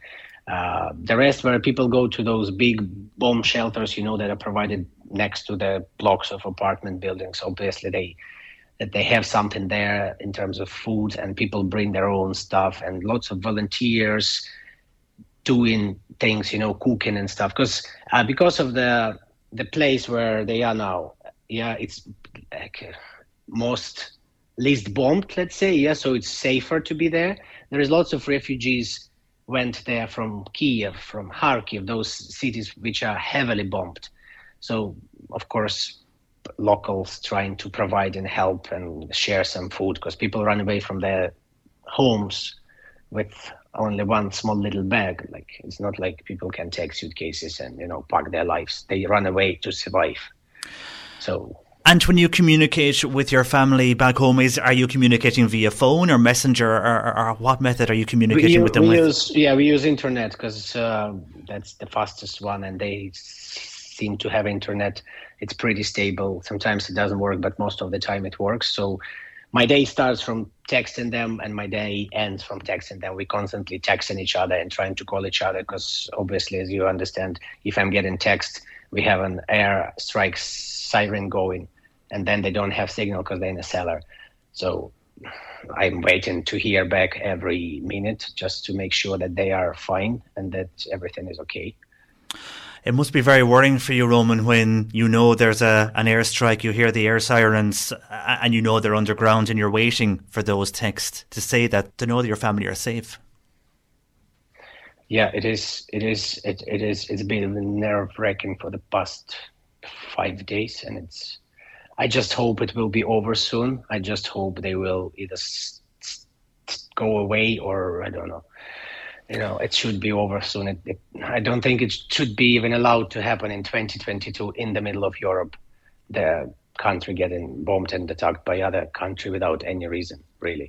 Yeah, I think everybody would agree with you there, Roman, on that one. And your family, have they any intention of leaving where they are and going along to the borders like so many others, or are they going to stay put? No, they said they won't leave their own country. They said that they don't see the reason of running away because they didn't do anything wrong. Obviously, I was offering to come here and stay in my house. And the situation on the borders are pretty hard on its own. I am a friend of our family. She came from London. She was visiting. She lives in London for the past 25 years. So she was visiting. She came actually for my sister's birthday, which was in 14th of February. And she was staying for a few weeks. And when it's all started, she wanted obviously to go back home to her kids in London. And it took her about 3 days to get there. So situation is tough on the borders. There's so many people there trying to get away, hide from the bombings. So it is. And especially now, it's dangerous to drive on the roads because you never know where they're going to come from. They are popping up here and there. They're throwing airborne into the fields, and then they go try to attack cities. So it is difficult. And my parents said they won't go. They said they won't leave house and they won't leave Ukraine. And while things continue as they are here in Ireland, are you overwhelmed? We spoke there with Tahiana earlier on the show on how she's overwhelmed with the collections and the amount of collections being organised across the country, and now people willing to offer spare rooms in their homes for those who are fleeing Ukraine. Oh, yes, it is unreal. When we moved to Ireland, basically, obviously myself being married to Irish, I might sound a bit biased, but I knew always Irish people are very kind and giving and, friendly. But all this situation put my respect and my attitude towards Irish people into a whole other different level. People are unbelievable and unreal. People of Cork, in particular, people of Ireland, the whole Ireland, been very helpful, been very supportive. People bring in medication, clothes for babies, nappies, formula, whatever we need asking. Yeah, there is a list of things that are needed. People bring in, people calling, people asking how they can help. People asking that when refugees will start coming, they will take them into their homes and help. It's simply unreal how great and supportive people are. And we are very, very, very, very much appreciated. Trust me, I'm not speaking on my own behalf. I'm speaking on behalf of all Ukrainian community in here, that everybody's saying that it is unreal how supportive people are. Well, we are inundated with calls from people who do wish to help, who have rooms that they're willing to accept those from Ukraine who are fleeing the war into their homes. And I know Alexander will give out his details later and pass it on to those who need it on the phone who are willing to help. And he's compiling a list of accommodation offers for those who are fleeing the conflict. But for the moment, Roman, for you, our best wishes to your family who remain in Ukraine, and also our thoughts with you and others who are here in Ireland for the moment. Thank you very much, and thank you very much for doing what you guys doing to trying to help us. Trust me, we appreciate it a lot. Thank you, Roman. Roman, living in Cork, originally from Ukraine, and you can hear there his family remain at home. And just, imagine waiting for a text to see and to hear from your family following those strikes that are happening in the various cities across Ukraine. I mentioned there, Alexander, that Roman is part of that group who are compiling a list of accommodation offers for those fleeing the conflict. We will have Alexander's number here as well if you want to give us a call, but his number is 087 237 3259. And if you didn't catch that, you can call us on our own number 0818 103 103. We have details here, we can pass that on to you. But they are compiling a list of offers from people if you feel you can help out those who are coming to Ireland and need accommodation short term while they remain here in this country. And thanks to Roman for talking to us this afternoon. Our lines are open. Pet questions are welcome, because Jane Pickett of the Islandwood Veterinary Hospital in Newmarket will join us shortly. If you have a question about a pet in your household, well, our vet Jane should be able to help you. You can call Bernie now 0818 103 103, or you can text or WhatsApp 0862 103 103. Also on the way, this week is Eating Disorders Awareness Week. We spoke with Bodywise on the programme yesterday, and very shortly we're going to hear from the Eating Disorder Centre in Cork, as demand for their services has also increased since March 2020. Our news reporter Mairead Tuick visited the centre over the last few days, and we'll hear her report very shortly on the programme. The C103 Cork Diary. With Cork County Council delivering roads and housing, community and business supports all across the county. See corkcoco.ie. Kildare Community Development Lotto Draw, that's going to be held this evening at 4 o'clock. A jackpot for this week is €2,400. The Irish Cattle and Sheep Farmers Association, they are hosting a farmers information meeting, and that's going ahead this evening at 8 o'clock in the Parkway Hotel in Dunmanway. Castletownbere Development Association, they're holding an indoor bingo. That's on tomorrow, Friday, and it's on at 8 o'clock in the golf club in Castletownbere, and this week's jackpot is €1,800. And Bantier Drama Group present Many Young Men of 20 by John B. Keane. That's going on tomorrow, Friday, and again Sunday the 6th of March at the Glen Theatre in Bantier at 8:30. Bookings are available on 029 56239.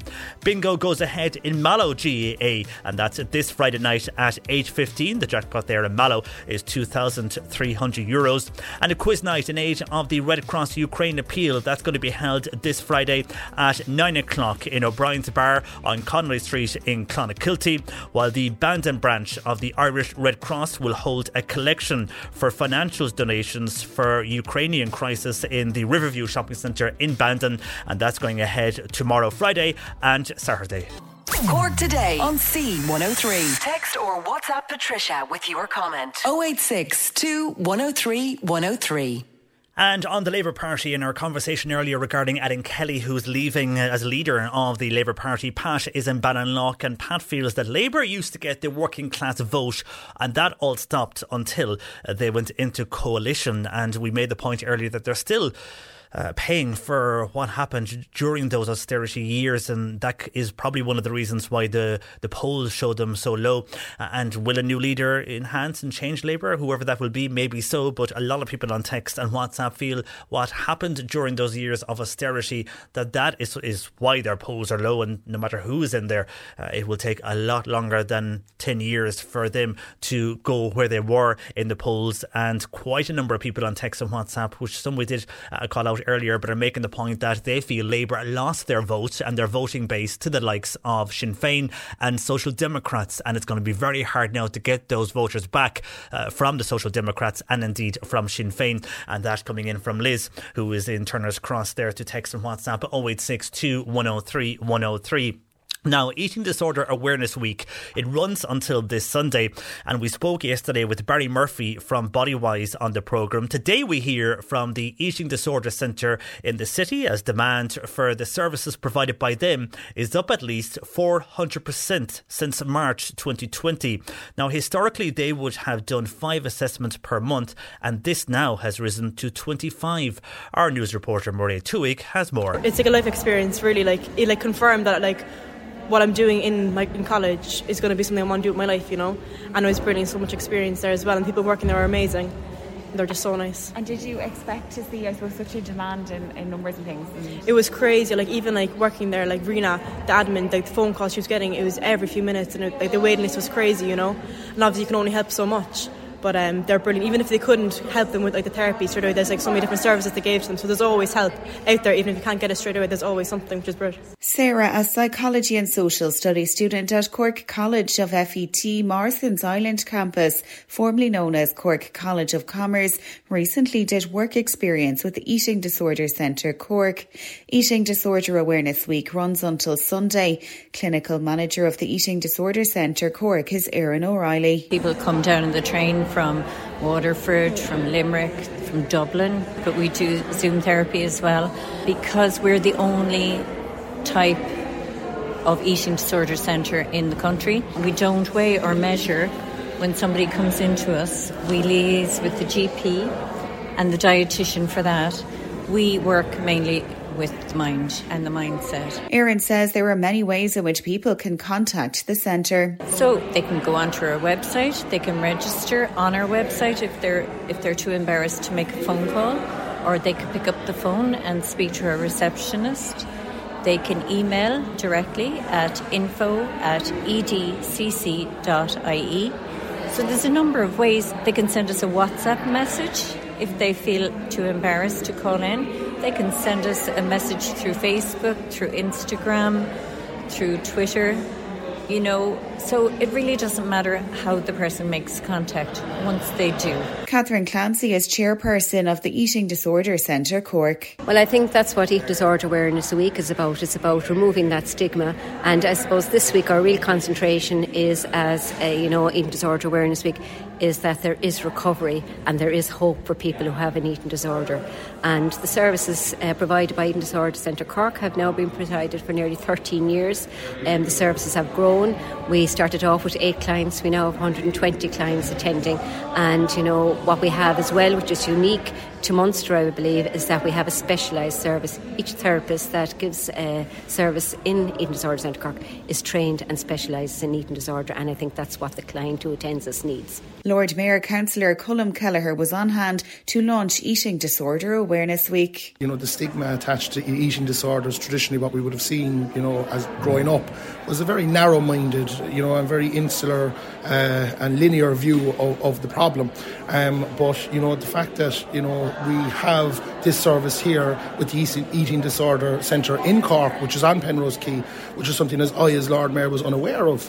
I went to visit them in a courtesy visit back in October, and I was absolutely blown away by the services that they're providing, and voluntary services as well. But to see, so many people here this morning, and see the board of Cork Eating Disorder Centre here, and it being live linked and live streamed on social media as well, is absolutely amazing, because we need to break the stigma of the traditional views of an eating disorder, because it is a mental health issue. And if there's one thing that has come out of COVID, is that we do need to mind our mental health. And that is Colm Kelleher, the Lord Mayor, ending that report from Mairead Tuig. And thanks to Mairead from the Eating Disorder Centre in Cork, and just showing the demand for their services and the work they do there. And thanks to everybody who spoke to Mairead, highlighting Eating Disorder Awareness Week this week, which runs until Sunday. And hi to John in Blackpool, who wants to know any update for people who are living on their own, receiving the Living Alone allowance, and if they want to take in war refugees, if they're going to be affected. John, we haven't had any confirmation yet. We are working on that that. Hopefully we will get some news this afternoon, but obviously it's a government decision, so it might take some time. But if we hear anything, we'll bring that to you once we do hear that. And hi to everybody in Park West Flowers in Mallow. They're offering handmade bows in the Ukrainian national colours for your front door and your car to show solidarity and to raise money for the current conflict in Ukraine. And the bows will be available from Park West Flowers in Mallow for €5, and all the money raised will be donated to UNICEF and to the Red Cross for the help at this crucial time for the Ukrainian people. So again, Park West Flowers in Mallow selling those bows in the national colours of Ukraine, €5, and the money going to UNICEF and indeed the Red Cross, and I'm sure more outlets will start doing that as well right across Cork. Your pet questions are welcome. Jane, our resident vet, will join us very shortly of the Idlewood Veterinary Hospital in Newmarket. If you have a question for Jane, call Bernie 0818 103 103, or you can text or WhatsApp 0862 103 103.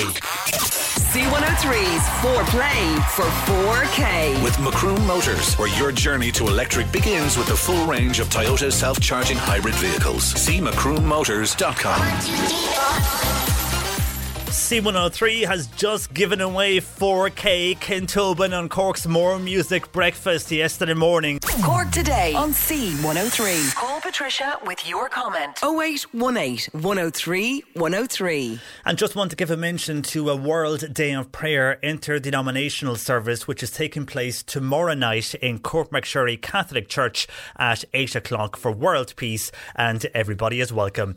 And let's go to Jane Pickett of the Idlewood Veterinary Hospital in Newmarket, part of the Mill Street Veterinary Group for this week's Pet Slot. A very good afternoon to you, Jane. Good afternoon, John Paul. And thanks for joining us. And with a lot of questions in, Jane, so let's get straight into them. And first of all, this is from Eileen, who is in Fermoy, and it's regarding her Yorkie, Jane. Now, her Yorkie, she says, is nearly 2 years old. They go for a walk every day, but as soon as he comes home, he starts going to the toilet on the floor. So what can be done to stop him? Okay, that's a really interesting one, because normally when pets are out and about doing their walks, the activity and kind of the stimulation of walking and running about will usually stimulate their bowels. So usually they'll do their pees and their poos whilst they're out and about. So it's a bit unusual that he's getting back and then doing his pees inside. Now, some of this could just be habit, particularly in a younger dog, that may be the case, as they're like little sponges. If something happens once, they tend to repeat it. Or it could be that something might be putting him off and making him feel a little bit uneasy whilst he's out on his walk. So when dogs pee and poo, they're a little bit vulnerable, essentially. That's why you may notice that if you take your dog for a walk and they do a pee or a poo, they'll sometimes look at you as their owner. They're essentially looking at you, kind of going, are you making sure everything's okay? Nobody's going to hurt me. So if he feels a little bit under threat when he's out and about doing his walks, feels a little bit uneasy, is maybe afraid of other dogs that might be in the environment, that might be putting him off doing his pees whilst he's out and about on his walk. So he might be holding it, even though his bowels are being stimulated by the walking, until he gets home and doing it there. And the other possibility is he may have a kind of an increased urgency or need to pee. In a young dog, the most common thing that would cause this to start all of a sudden would be a little bacterial urinary tract infection, or sometimes even little crystal formations within the bladder that can sometimes cause a little bit of damage to the bladder and secondary infections. So I think it's really important that if this is a new thing for your dog, has started out of the blue, I would suspect it's most likely behavioural. However, if you notice that your dog is peeing more in general, or has an increased urgency to pee, or if the pee is a bit smelly, I would bring your dog to the vet for a check and maybe bring a little pee sample with you as well that they could test. But it may just be a case of taking him to somewhere where he feels really at ease so that he can do his walks and his pees and poos. So maybe try and change the location of where you're doing your walks and see if that makes a difference. Okay, hopefully that helps you there, Eileen in Fermoy. And a texter here, and this is kind of wide open, Jane, but she's asking, first of all, her dog has red eyes and has an itchy nose and itchy legs. Now, their vet has prescribed steroids, but she's wondering what is common for a dog to be allergic to. Okay, very much like humans, there are some biggies that they can be allergic to. Sometimes pollens, grass pollens, dust mites, very similar to in humans. However, with dogs, the list of things that they might be exposed to in their daily life is so long. If you think about it, we walk around our houses and are maybe exposed to the cleaning products and, you know, the fabrics in our household, but they're out and about exploring the world, sticking their head into every single bush and crevice outside in the garden that you could possibly think of. So they're kind of a lot more at risk for a wider range of allergens than we would be as humans. So really, the common things are common. However, it could be anything that this little dog is allergic to. One thing I would say is if this is its first bout of allergy, then I think trust your vet with their diagnostic process. They will need to potentially do some tests if it continues. There are tests that can be done to see exactly what pets are allergic to. Now, one of those is a blood test, which sounds simple, but sometimes it doesn't give us a lot of answers. A lot of the time when we do allergy blood testing on dogs, we'll tend to get results where they'll either be allergic to everything under the sun, a few hundred things that are impossible to avoid, or the panels will come back negative saying, look, we don't know what it's allergic to, and that's not the most helpful. So if you do need to take it further, if your vet does suggest further investigation, it may be the case that they might suggest some intradermal testing. So this is where little bits of allergen will be injected under the skin in a big pattern, and it would see what the dog reacts to by the formation of a little lump where it's had the injection with the, let's say, the dander or the pollen or the grass that it's allergic to. And then in that way, we can go either down the route of excluding that from the dog's exposure or even trying to desensitize it to it. So if this is the first round, you know, it may just be something and nothing that never appears again. And I suppose be mindful of discussing with your vet whether it improves on the steroids, disimproves, or if it stays the same, because unless you tell your vet what's going on, they won't know whether it needs to go further down the investigative route or if everything's sorted.